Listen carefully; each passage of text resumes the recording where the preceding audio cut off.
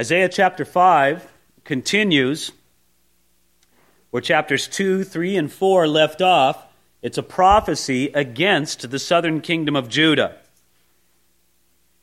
And beginning with chapter 5, the prophet Isaiah, inspired by the Lord, uses a marvelous illustration to get God's point across to the people of Judah.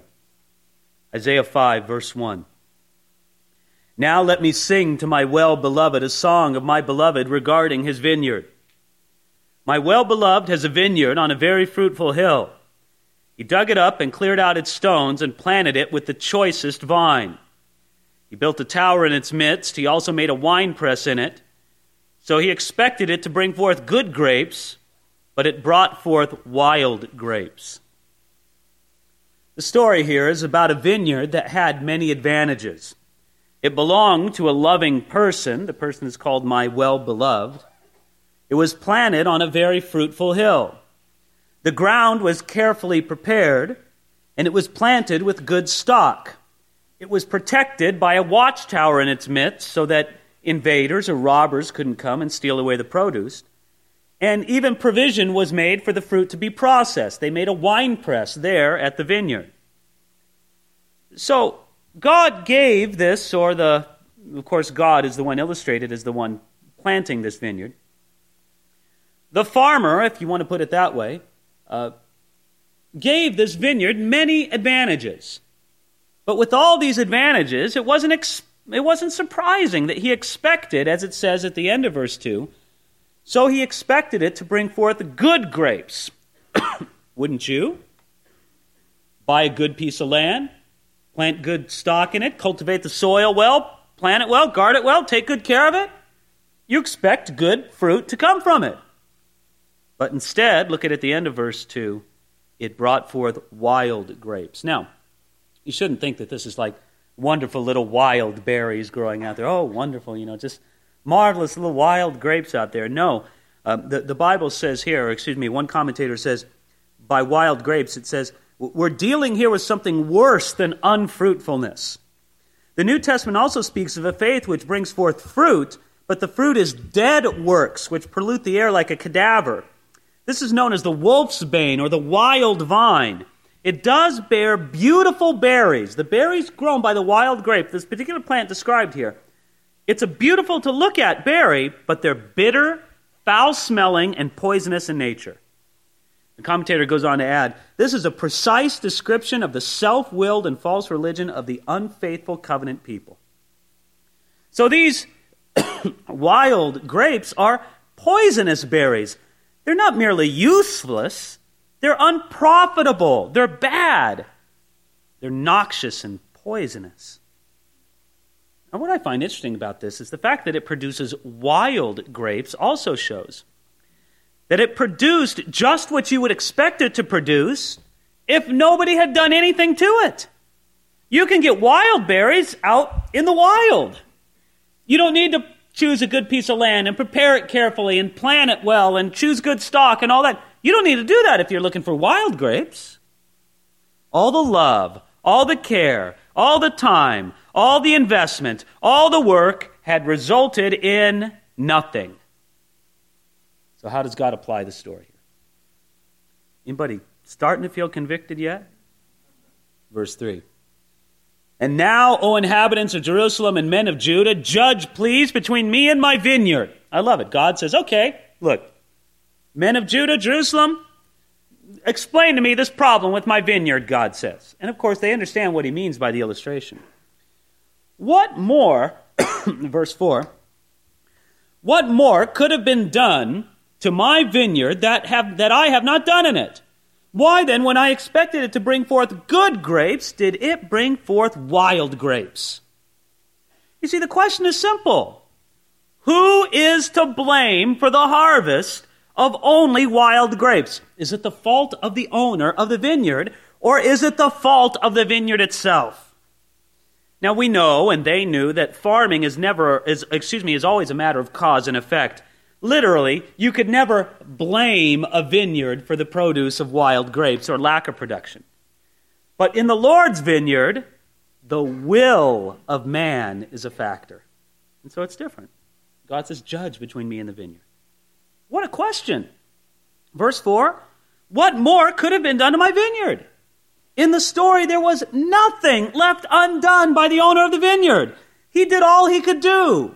In the same way, God could not be blamed for all the wild grapes that Judah brought forth. God did all that he could do apart from making men robots, acting apart from or against their will. Friends, the bottom line is this. When God looks at Judah and they're unfruitful, they're unprofitable for him, he says, who's to blame? Is it me? Is there something I didn't do for you, the Lord wants to know? No, Judah has to answer. You've done everything, Lord. Spurgeon said, "Oh, you that profess to be his people, what more could Christ have done for you? What more could the Holy Spirit have done? What richer promises? What wiser precepts? What kinder providences? What more gracious patience?"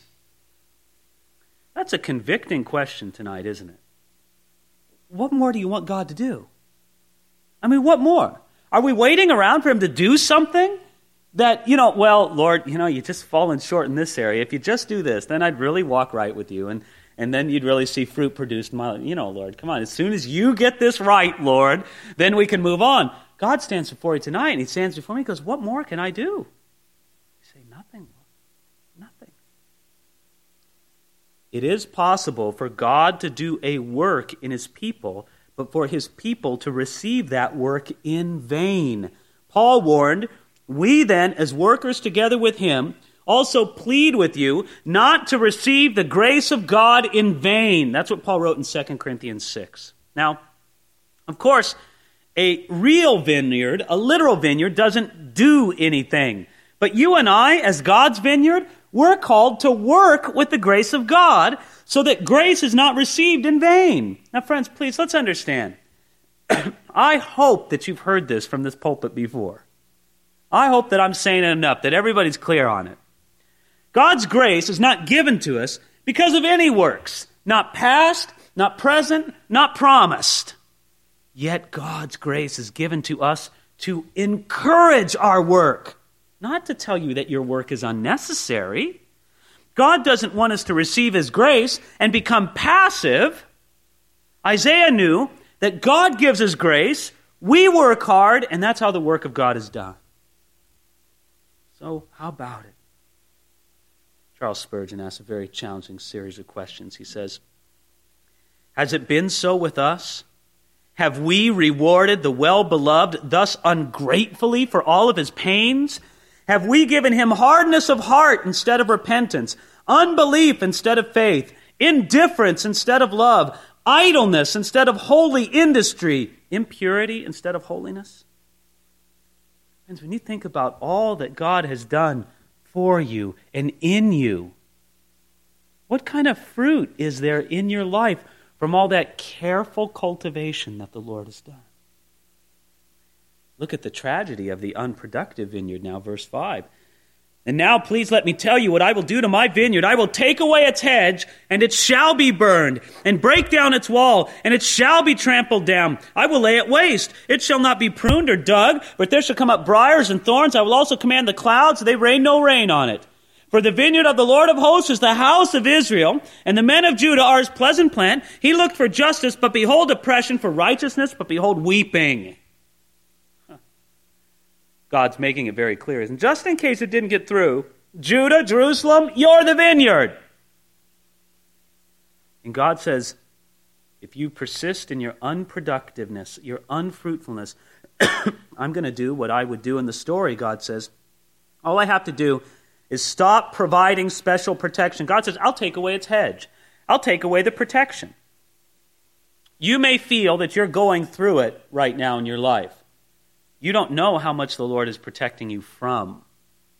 If the Lord were to take away that protection, you'd really feel it.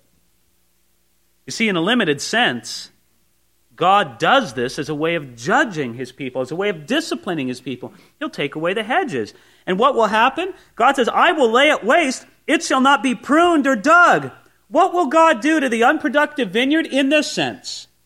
He says, I'll leave it alone. Wasn't that frightening? Here's the vineyard resisting and protesting the pruning and the digging and the watering the owner does. Here it comes, it's time for pruning. And the vineyard, ouch, no, don't do that. It's time for the digging at the roots. And digging out, you're hurting my roots. Stop that. It's cold, stop.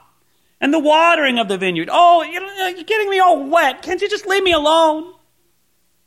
Finally, God says to the vineyard, you're not producing fruit. I'll leave you alone.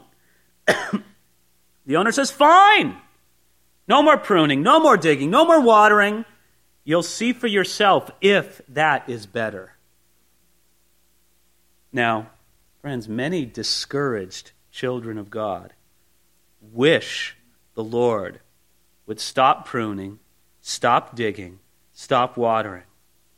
Those things may be hard, but it is even worse when the Lord stops doing them.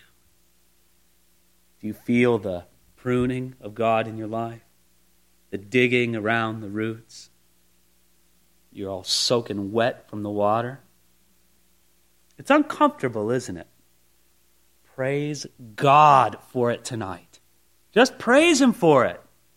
It means He hasn't abandoned you. He's working in you. The person I'm afraid for tonight is the person, hey, no, Lord's not doing anything in my life. Man, it's been smooth sailing for the longest time. No attacks from the devil, no pruning in my life. Wow, I must be blessed. I don't know. Maybe the Lord's let go of that vineyard. Unfortunately, it says the result here in verse 7. He looked for justice, but behold oppression, for righteousness, but behold weeping. Now, what's kind of interesting about this verse is in the Hebrew, Isaiah is playing on words. In the Hebrew, he's saying, he looked for mishpat, but behold mispot. He looked for tesekda, but behold teska. Very similar sounding words. And he's rhyming them to say, I looked for this, but found this. I looked for this, but found this. And that's why verse 8, woe to those who join house to house, who add field to field, till there is no place where they may dwell alone in the midst of the land.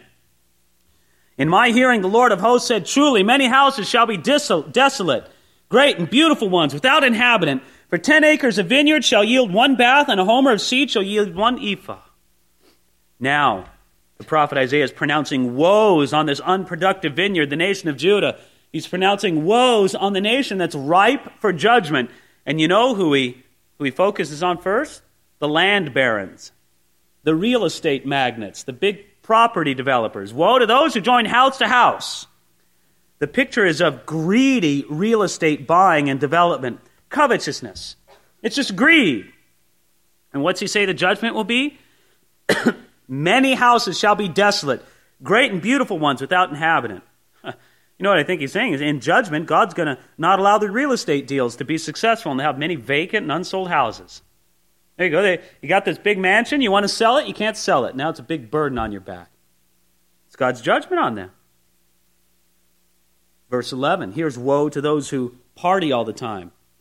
Woe to those who rise early in the morning that they may follow intoxicating drink, who continue until night, until wine inflames them. The harp and the strings, the tambourine and the flute, the wine are in their feast. But they do not regard the work of the Lord, nor consider the operation of His hands. Therefore my people have gone into captivity because they have no knowledge.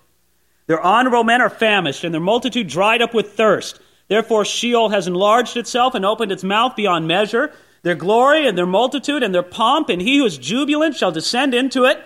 People shall be brought down, each man shall be humbled, and the eyes of the lofty shall be humbled.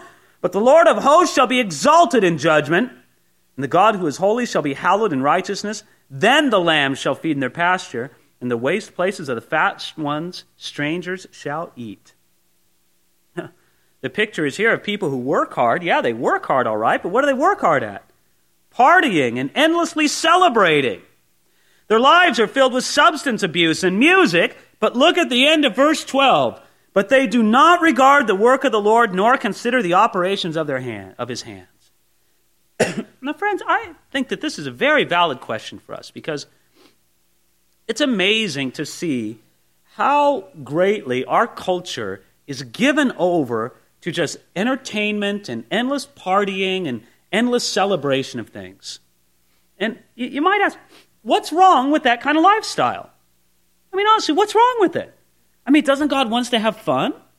Hasn't God given us life to enjoy? What's wrong with it then? Friends, simply put, what's wrong about it is it forgets about God. Though they may claim to remember him in some way, oh yeah, the good Lord's looking out for me all the time, while they're getting wasted or whatever. They may claim to remember him in some way. Look at what it says in verse 12. They do not regard the work of the Lord, nor consider the operation of his hands. Friends, anybody who really does regard the work of the Lord and really does consider the operation of his hands, you know what you're going to do? You're going to live as if God is real and as if there's a lot more to life than partying and entertainment. That's the problem with that kind of lifestyle. Among others, of course, just leaving aside the self-destructive and other destructive nature of it. It disregards God. He says, therefore, look at there, verse 13, my people have gone into captivity. Those who forget about God because of their partying and entertainment will be judged by a captivity that's going to end the laughs. It's going to exalt the Lord, and it's going to reward the meek. That's what the judgment of God will do. It'll end the laughs, exalt the Lord, but it'll also reward the meek. Verse 17, then the lambs shall feed in their pasture, and in the waste places of the fat ones strangers shall eat. God will reward the meek instead. Verse 18, this is woe to those who confuse moral issues. Woe to those who draw iniquity with cords of vanity, and sin as with a cart rope, that say, let him make speed and hasten his work that we may see it, and let the counsel of the Holy One of Israel draw near and come that we may know it. Maybe we should stop right there and explain what he means by those few verses. The idea is of men pulling sin to themselves with the ropes of emptiness. You see, they're drawn to sin, and they're drawing it to themselves, and they don't realize the judgment of God. Matter of fact, they make light of it. Look at it carefully here in verse 19. This is what they say. Let him make speed and hasten his work that we may see it. You know what they're basically saying? Bring it in. Bring it on, God. Bring your judgment. We're ready for it. Go ahead, Lord. You bring your judgment. Sure. Isn't that a frightening thing? For men to invite the judgment of God? How often have you heard it? People lost in sin, in rebellion to God. Well, I can't wait to stand before the Lord. When I stand before God, I'm going to have a few questions for him. Do you realize what they're saying? Come on, Lord, bring it on. Yeah, I want to. They don't want to stand before him. How foolish. Better get your life right and repent. He continues on, verse 20. Woe to those who call evil good and good evil, who put darkness for light and light for darkness, who put bitter for sweet and sweet for bitter. Woe to those who are wise in their own eyes and prudent in their own sight. You see, these people using clever and deceptive words, they blur moral issues and they excuse their sin. They look at their own evil and call it good, and they look at the good of others and call it evil. Isaiah is describing a deep state of moral confusion, where standards are out the window, where there are no absolutes. What matters is, does it feel good or does it work? Not that there's a transcendent, apart from us, good or evil that we have to answer to. How accurately these verses describe the national mindset of the United States of America. I don't know, my friends. It's so strange how difficult it is in our nation to call evil evil and good good.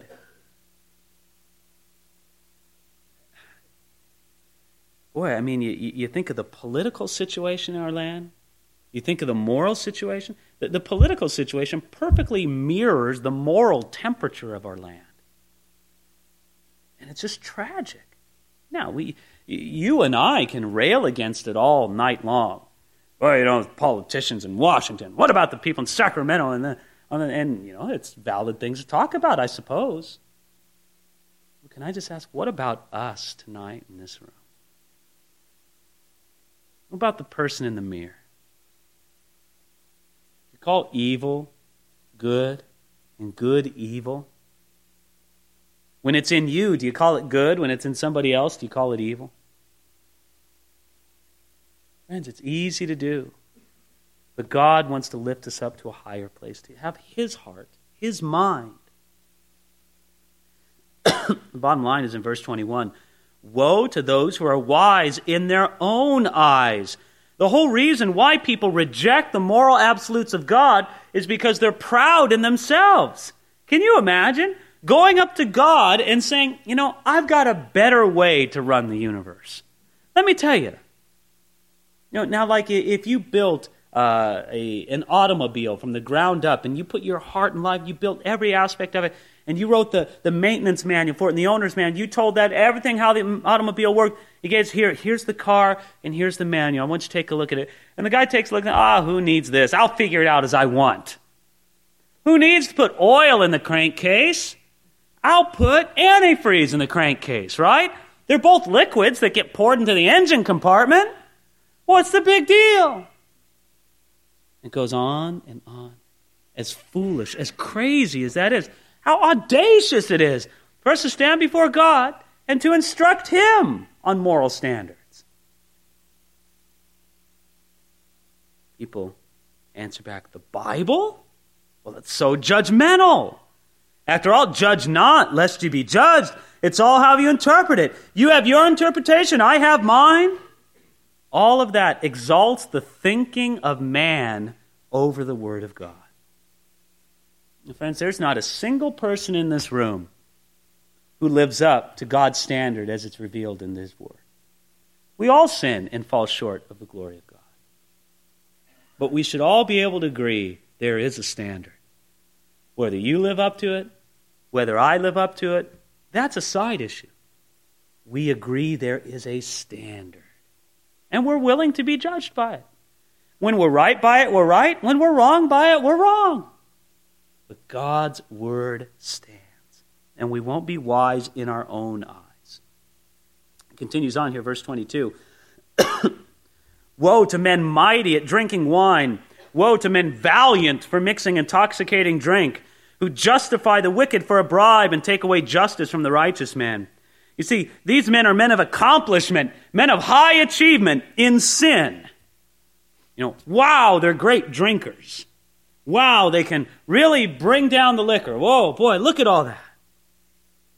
Let me read you a word from John Trapp, commentator from 1500s. The prophet inveighs against this vice a second time. He's saying he's already talked about drunkenness. The prophet inveighs against this vice a second time because it was grown so common. Drunkards also are a sottish kind of creatures and had therefore more than need to be double dealt with. Many of these sots take it for a great glory that they are mighty to drink wine. And what kind of achievement is that? I can really hold my liquor. Oh, congratulations! You're mighty at drinking wine. Oh, of all the things that could be an accomplishment in this life, what, you want that on your tombstone or something? It goes on worse, though, verse 22, justify the wicked for a bribe and take away justice from the righteous man. These are men who care only for their own pleasure and entertainment and care nothing for others. And so the Lord promises judgment. Verse 24, therefore, as the fire devours the stubble, as the flame consumes the chaff, so their root will be as rottenness, and their blossom will ascend like the dust, because they have rejected the law of the Lord of hosts and despised the word of the Holy One of Israel. Therefore the anger of the Lord is aroused against His people. He stretched out His hand against them and stricken them. And the hills trembled, their carcasses were as refuse in the middle of the streets. For all this His anger is not turned away, and His hand is stretched out still. He will lift up a banner to the nations from afar, and will whistle to them from the end of the earth. Surely they shall come with speed, swiftly. No one will be weary or stumble among them. No one will be slumber or sleep. Nor will the belt on their loins be loosed, nor the strap of their sandals be broken, whose arrows are sharp and all their bows bent. Their horses' hooves will seem like flint, and their wheels like a whirlwind. Their roaring will be like a lion. They will roar like young lions. Yes, they will roar and lay hold of the prey. They will carry it away safely, and no one will deliver. In that day they will roar against them like the roaring of the sea. And if one looks to the land, behold, darkness and sorrow, and the light is darkened by the clouds. You're ready for judgment. You're like stubble and chaff, which are flammable. God's warning of a sudden, complete, and severe judgment. And they say, why? Because they've rejected the law of the Lord of hosts. Every one of Judah's sins could be traced back to a rejection and a despising of what God says. Man's opinion was more important to them than God's word. So what will God do? Look at verse 26. God will lift up a banner from the nations from afar. He'll whistle to them from the end of the earth. You know what that means? God will whistle to the other nations and point at Judah and say, come and get them. And will they do it? You bet they'll do it. They'll come with speed, swiftly. No one will be weary among them. No one, nor will the belt on their loins be loosed, whose arrows are sharp and their bows bent. The armies that God will call against Judah are all business. They're totally focused, prepared, and readied. And what are the men of Judah doing? Well, they're using their strength for drinking contests. What a mismatch. The men of Judah are soft, drunk, and flabby, and they're going to fall against dedicated enemies. And that's who God is going to bring against them. You know, a spiritual application on this was suggested to my mind. Think about the strength and the dedication of your spiritual enemies. If we will not be strong in the Lord for our own sakes, if we will not be strong in the Lord for the sake of the Lord and His glory, should we not at least be strong for the sake of our enemies? They are strong and focused against us. Should we not be strong in the Lord and focused on the Lord to overcome such enemies? Just knowing who your enemy is should be enough in some to say, you know what, I'm going to be strong in the Lord. I won't even do it for my sake. I won't even do it for the Lord's sake. God forbid we'd say that, but sometimes that's not motivation enough, it seems. And let the fact that you've got an enemy who's dedicated to destroying you, let that motivate you. So God says at the end of verse 30, behold, darkness and sorrow, and the light is darkened by the clouds. That's a distressing place. Why would the Lord put Judah in such a place? Why? Because He loves them.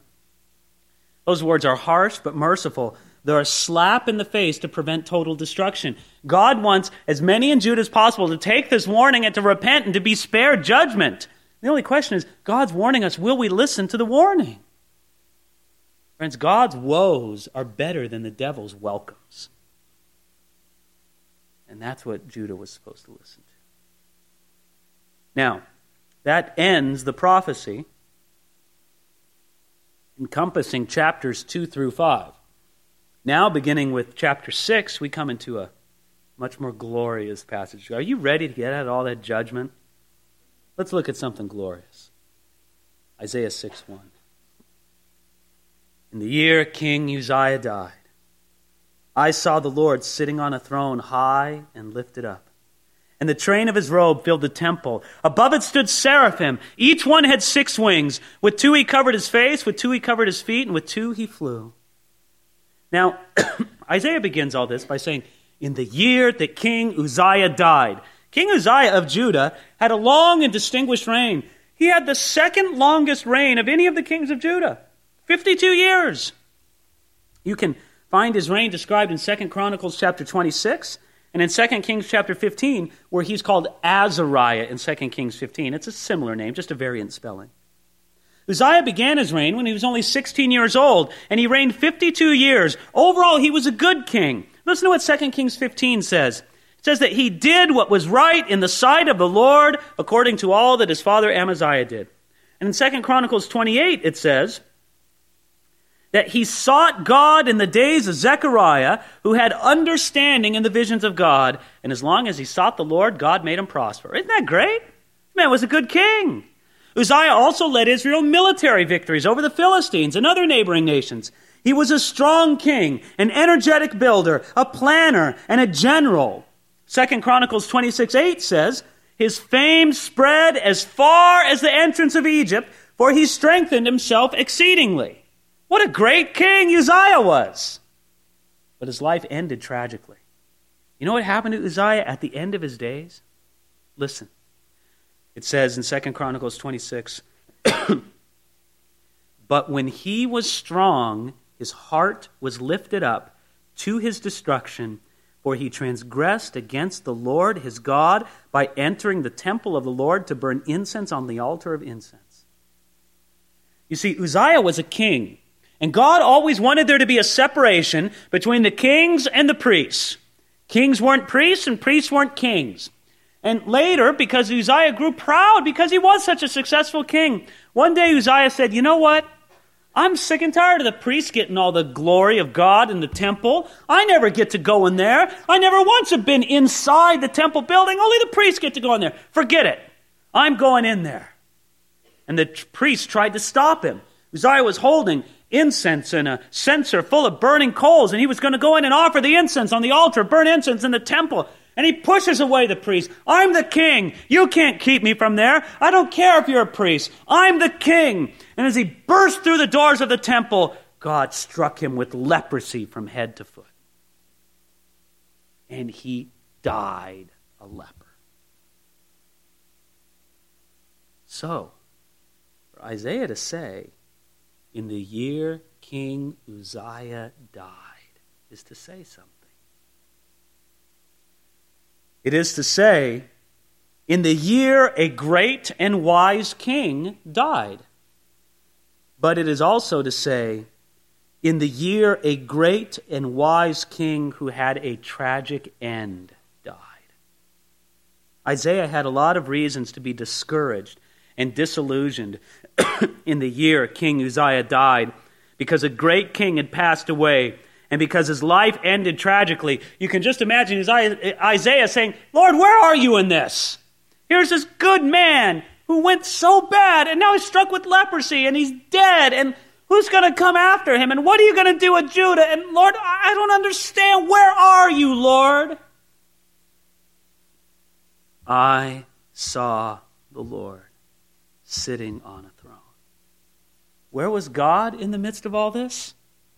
He was enthroned in heaven. Isaiah's shaken.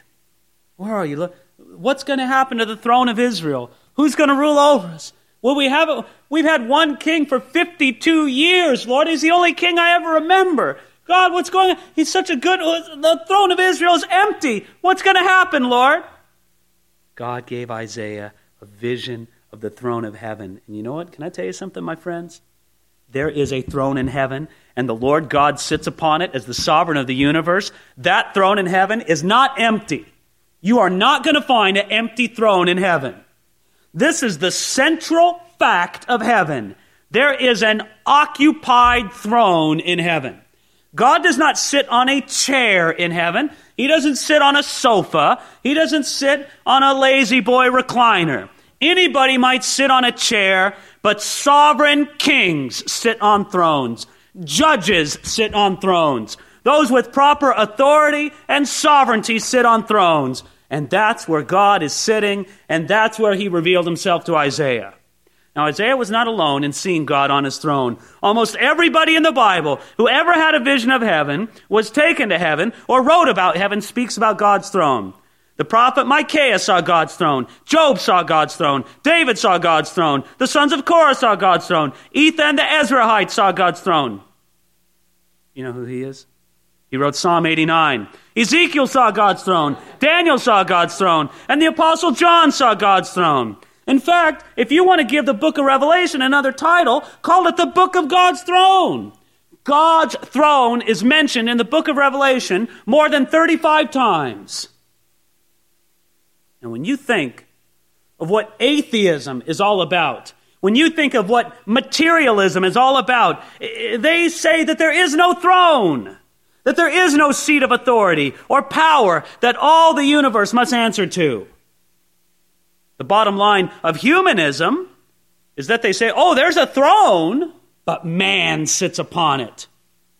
My friends, the Bible makes it clear that there is a throne in heaven no matter what the atheist or the materialist says, and that God sits upon the throne, not man, in spite of whatever humanism might say. If you get that fact straight in your head, it's amazing how much else falls into place in life. There's a throne in heaven, and I don't sit on it. God does. Yes, everything's much clearer now, Lord. Isaiah might have been depressed or discouraged because a great leader of Judah was no longer on the throne. But God in heaven now shows Isaiah, don't worry about it, Isaiah. Uzziah may not be on his throne, but I'm on my throne. You don't have to worry about it.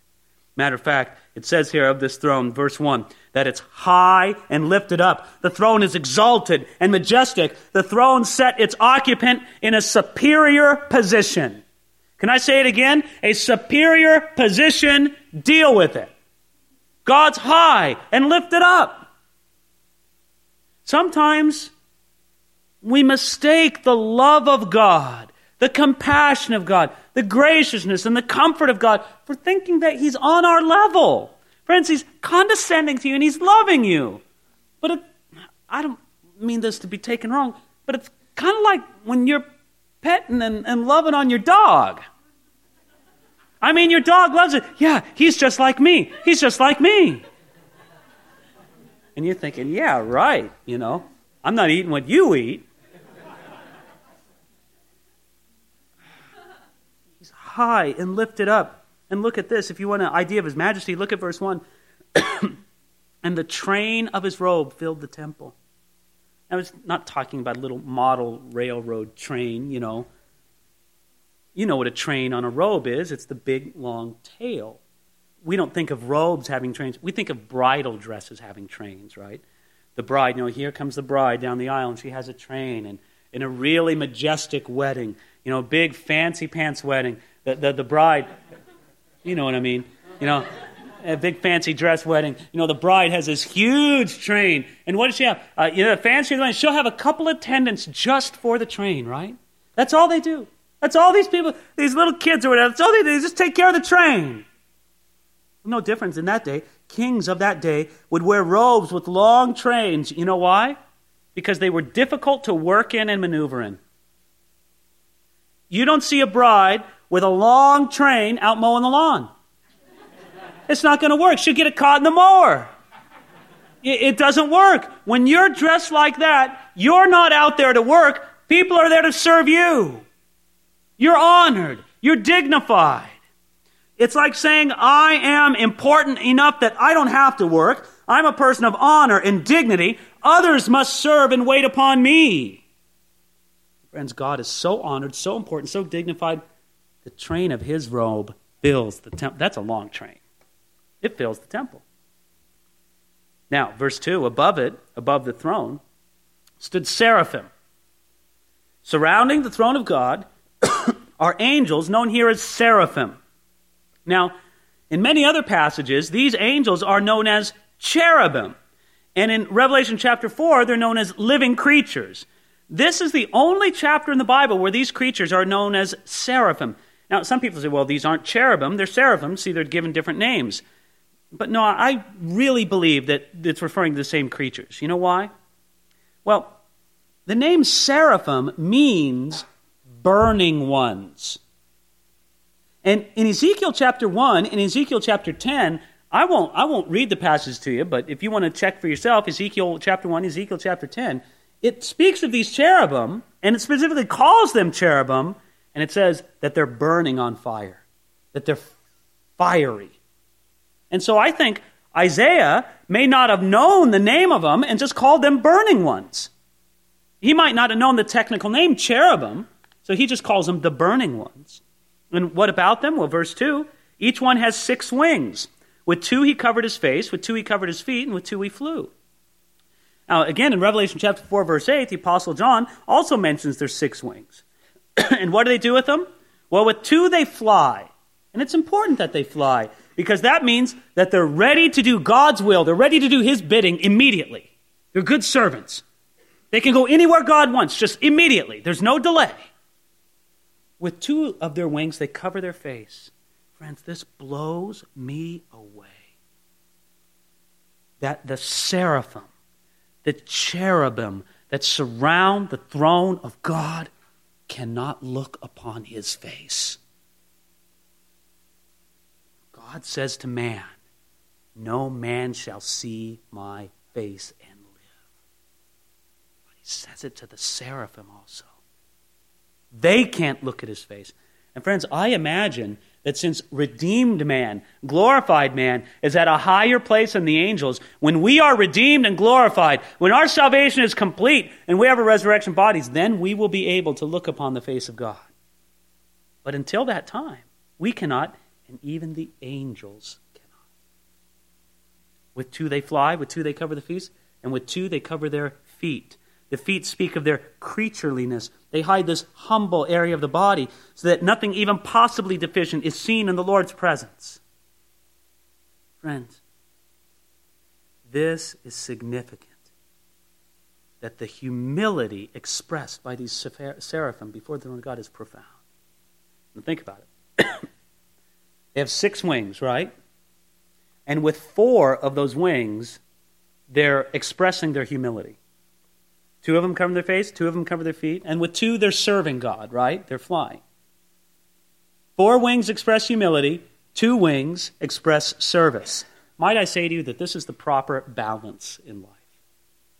Charles Spurgeon said, "They thus have 4 wings for adoration, and 2 for active energy, 4 to conceal themselves, and 2 with which to occupy themselves in service. And we may learn from them that we shall serve God best when we are most deeply reverend and humbled in his presence.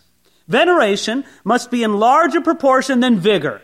Adoration must exceed activity. As Mary at Jesus' feet was preferred to Martha and her much serving, so much sacred reverence must take the first place, and energetic service follow in due course." You're serving God. Are you humble before him? Are you praising him? The angels knew that that was more important. More wings went to that. Verse 3. "And one cried to another and said, 'Holy, holy, holy is the Lord of hosts. The whole earth is full of his glory.' And the posts of the door were shaken by the voice of him who cried out, and the house was filled with smoke." I think this is interesting. It says one cried to another. Do you understand here that the seraphim are not even directly addressing the Lord God here? They're proclaiming God's glorious nature and character to one another in the presence of the Lord. "Hey you, he's holy, holy, holy is the Lord of hosts. The whole earth is full of his glory." "Well, let me tell you. No, holy," and it goes back and forth. They can't stop declaring the greatness and the glory of the person and the character of God to each other. They're not even saying it to the Lord. Notice what they say. "Holy, holy, holy is the Lord of hosts." Now, why do they repeat it 3 times? Wasn't it enough just to say it once?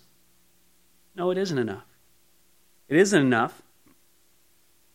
And they say it 3 times because there's 3 persons in one God. That's one reason. Father, you're holy. Son, you're holy. Holy Spirit, you are holy. But there's another reason too. Holy, holy, holy is the Lord of hosts. They repeat holy 3 times because in the Hebrew language, intensity is communicated by repetition. There's kind of an obscure passage in the book of Genesis where it describes some men fleeing from the army of Abraham, and they fell in what the Bible calls, it's translated in the King James Version, as bitumen pits. You know, like tar pits, terrible. You know what it is literally in the Hebrew? They fell into pits. Pity pits. I mean, it's intensified. They're really pit-like pits. It gets the idea through. This wasn't just a pit. This was a pit. That's the passage in Genesis where it's talking about that. It just gives you an idea of, in the Hebrew language, intensity is expressed by repetition. Now, to say holy says something.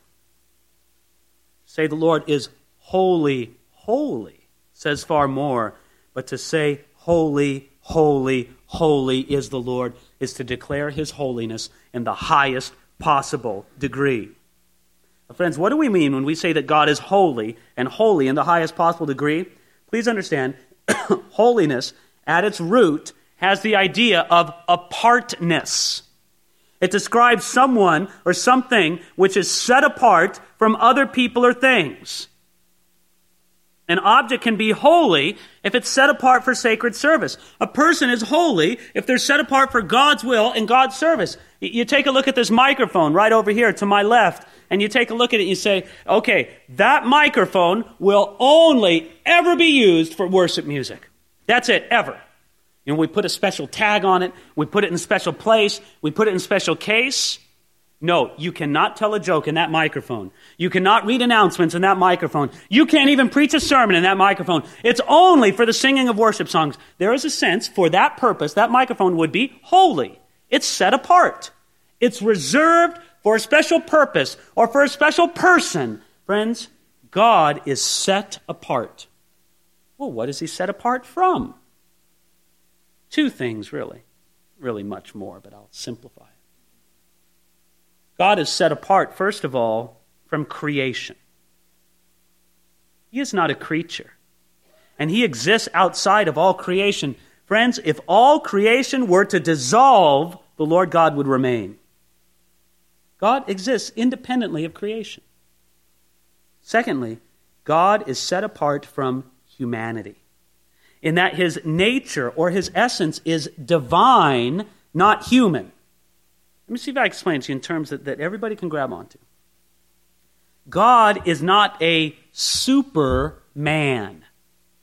He is not the ultimate man. God is not just smarter than any man, stronger than any man, older than any man, better than any man. You can't measure God on man's chart at all because he's divine and we're human. He is set apart. Now, you know what's glorious about that, though? Is that because we are made in the image of God, humanity is compatible with deity. It's not the same thing as deity, but it's compatible with it. They're different, but they're not automatically opposite each other. And this is how Jesus, the second person of the Trinity, could add humanity to his deity when he became a man. Unfallen humanity is not deity, but it's compatible with it. Friends, God's holiness is a part of everything that he is and everything that he does. God's power is a holy power. God's love is a holy love. God's wisdom is a holy wisdom. Holiness is not an aspect of God's personality. It's one characteristic of his entire being. Oh. You know what it means? Look, if I were to stand before you tonight and say, I'm going to preach on holiness. Oh, great. You know, haven't I been convicted of sin enough today? That's what holiness means, right? God's so holy and I'm not. But you know what? I think that's only taking one aspect of what holy means. It's true, the fact that the Lord is holy, it means that God has a purity that we don't have. God has a moral spotlessness that we do not have. God has a goodness that we do not have in our lives yet. But my friends, don't you see that it also means that God has a love that you do not have? A grace that you do not have? A forgiveness that you do not have? A mercy you do not have? Let's let the sword of holy cut both ways. Man, I think if we were really tied into what it means that God is holy, if I said, I'm going to preach this sermon on holiness, you'd say, yeah. I mean, I'm going to find out tonight that God has a love for me that goes so far beyond any love that any human can have. Yes, thank you, Lord. You are set apart in your love. It's not like you just love me more than any human does. You love me in a completely different level. It's not like you forgive me just like the nicest human could forgive me. Your forgiveness of a completely different level. Your grace, your mercy, your compassion, your comfort. God is set apart, my friends. And that means he can be to us everything. Everything. The whole earth is full of his glory. Look at verse 4. And the posts of the door were shaken by the voice of him who cried out, and the house was filled with smoke. Now, friends, check this out. Do you know whose voice it is shaking the posts of the door? It's not God's voice. It's the seraphim's voice. The voice of him who cried out. It's the seraphim who are doing the crying out. The seraphim are majestic beings, and their voice carries weight. When they speak, the doorposts of God's throne room shake.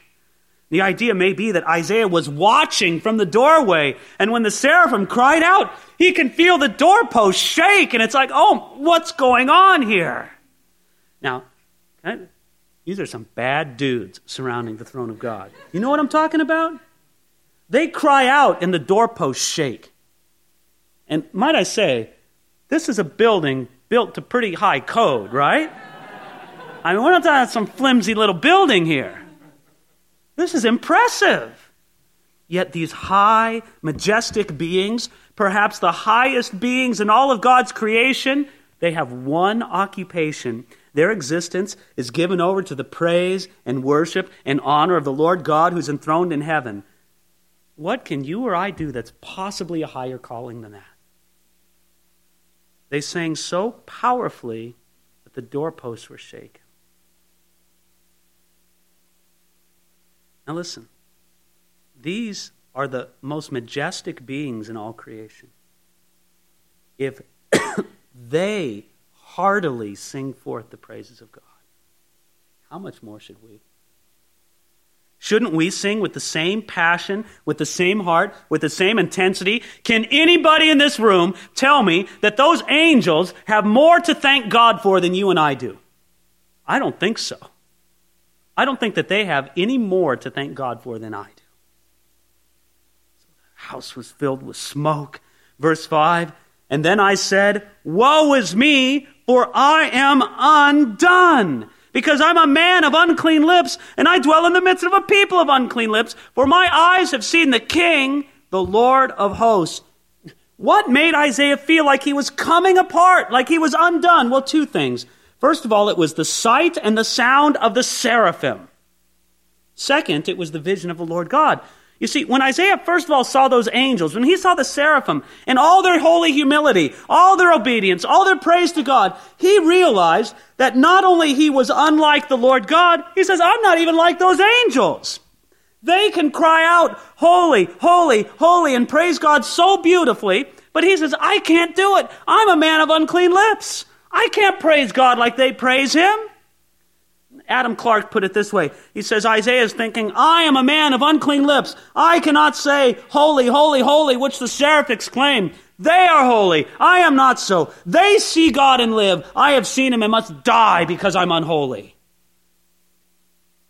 But Isaiah just wasn't looking at the seraphim. He was looking at the Lord himself too. And when Isaiah saw the Lord, he knew what kind of man he was. As poorly as he compared to the seraphim, that's nothing compared to how he relates to the Lord. This vision or actual experience of the throne of God did not immediately make Isaiah feel good. You know, the more clearly he saw the Lord, the more clearly he saw how bad his state was. I'm suspicious when people say they have a vision of heaven and it's all good. I don't know. Everybody in the Bible just about who ever saw God in heaven, man, it grieved them. Job, Daniel, Peter, John, they all had similar experiences to this. He cries out, I am undone.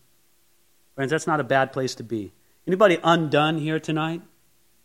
That's not a bad place to be. Spurgeon said, God will never do anything with us till he has first of all undone us. And then he says, what? Because I'm a man of unclean lips, and I dwell in the midst of a people of unclean lips, for my eyes have seen the King, the Lord of hosts. Oh, friends, you know, time is escaping us here this evening. Can I just say, get out your concordance or your Bible search program on your computer. Just look up lips. Look up lips in the book of Psalms. You want to see lips? You'll see lips full of flattery and false intent. You'll see lips that lie and are proud. You'll see lips that deceive. You'll see lips that are violent. You'll see lips that bring death to others. Yeah, there's problem with our lips. Now, Isaiah didn't think for a moment that this was his only sin, but he saw that this was an example of the great and incurable disease of sin in him and his people. He says, I've seen the King, the Lord of hosts. Isaiah was a righteous and a godly man by all outward appearance. Yet when he saw the enthroned King, the Lord of hosts, he saw how sinful he was in comparison. So what happens, verse 6? Then one of the seraphim flew to me, having in his hand a live coal which he had taken with the tongs from the altar. How about that? These seraphim surrounding the throne of God, they take time out and minister to Isaiah. What do? One of them gets some tongs, goes over to the altar, picks up a live coal. It's still hot and burning. It's so hot that the angel has to use tongs to grab it. Now, check this out. Where does he get it from? From the altar. That must correspond to the altar of incense, that place of prayer and praise and offering before the throne of God. The altar of incense stood before the Holy of Holies in the temple and the tabernacle of God. By the way, let's make something plain here. The throne was for God, right? The altar was for Isaiah. The throne isn't for us. The altar is for us. And so we come to the altar. And the angel comes, brings that fire from the altar, takes it, brings it to Isaiah, and what does he do? He touches his mouth with it. That coal is so hot that the angel can't grab it with his hands, and he puts it on Isaiah's mouth. This must have been painful. Burning, hot coal applied to the lips, one of the more sensitive areas of the body, yet nothing is written that Isaiah reacted in pain. Either there was no pain because of a special blessing by God, or, what I think, the pain didn't matter because of the majesty of the surrounding and the goodness of the cleansing.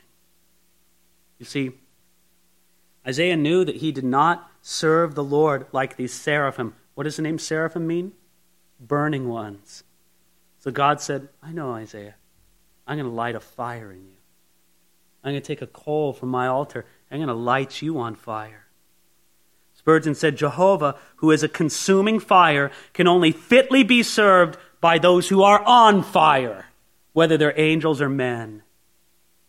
It just trips me out. Look at what Isaiah said in the previous verse 5.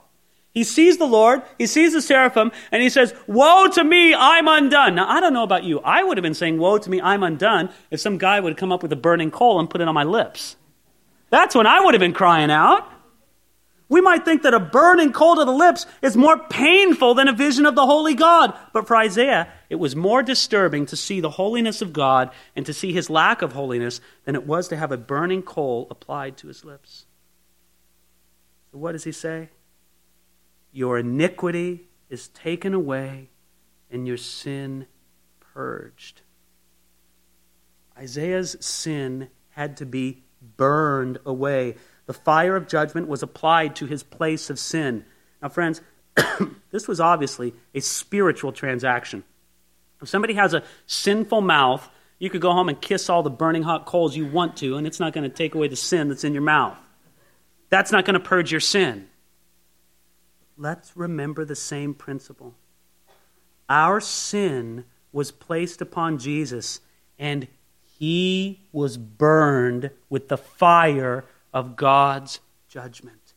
Yet because he was holy and righteous himself, the fire of God's judgment did not harm him. It only burned away the sin, our sin. Well, friends, now Isaiah is ready. He's been in the place of burning from the Lord.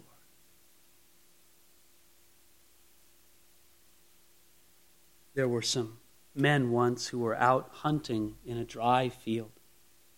There were wheat and stalks of grain all around, and it was dry, and it was the fall, and they were out hunting for birds. And all of a sudden, they looked over and saw on one end of the field a fire rushing towards them. They could tell from the direction of the wind that the fire was being driven right at them. And they were in between the fire and a hill. And they really couldn't get away. And they looked at it and they decided, what can we do? In a few short moments, that fire is going to be upon us, and we can't escape it. We can't outrun this. What are we going to do?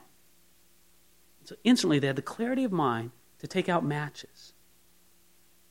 And what they did was they burned an area around them, and they laid down, covering themselves in the burned out area, so that when the wildfire swept through, it passed by the area that was already burned out.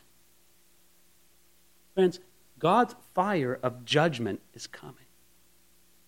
And Jesus already took the punishment we deserve. He is the burned out area. He received that purging, burning of fire. God's fire of judgment was poured out upon the Son for our behalf. If you put yourself in Jesus, you're standing in the area that's already burned out, and the fire will pass over.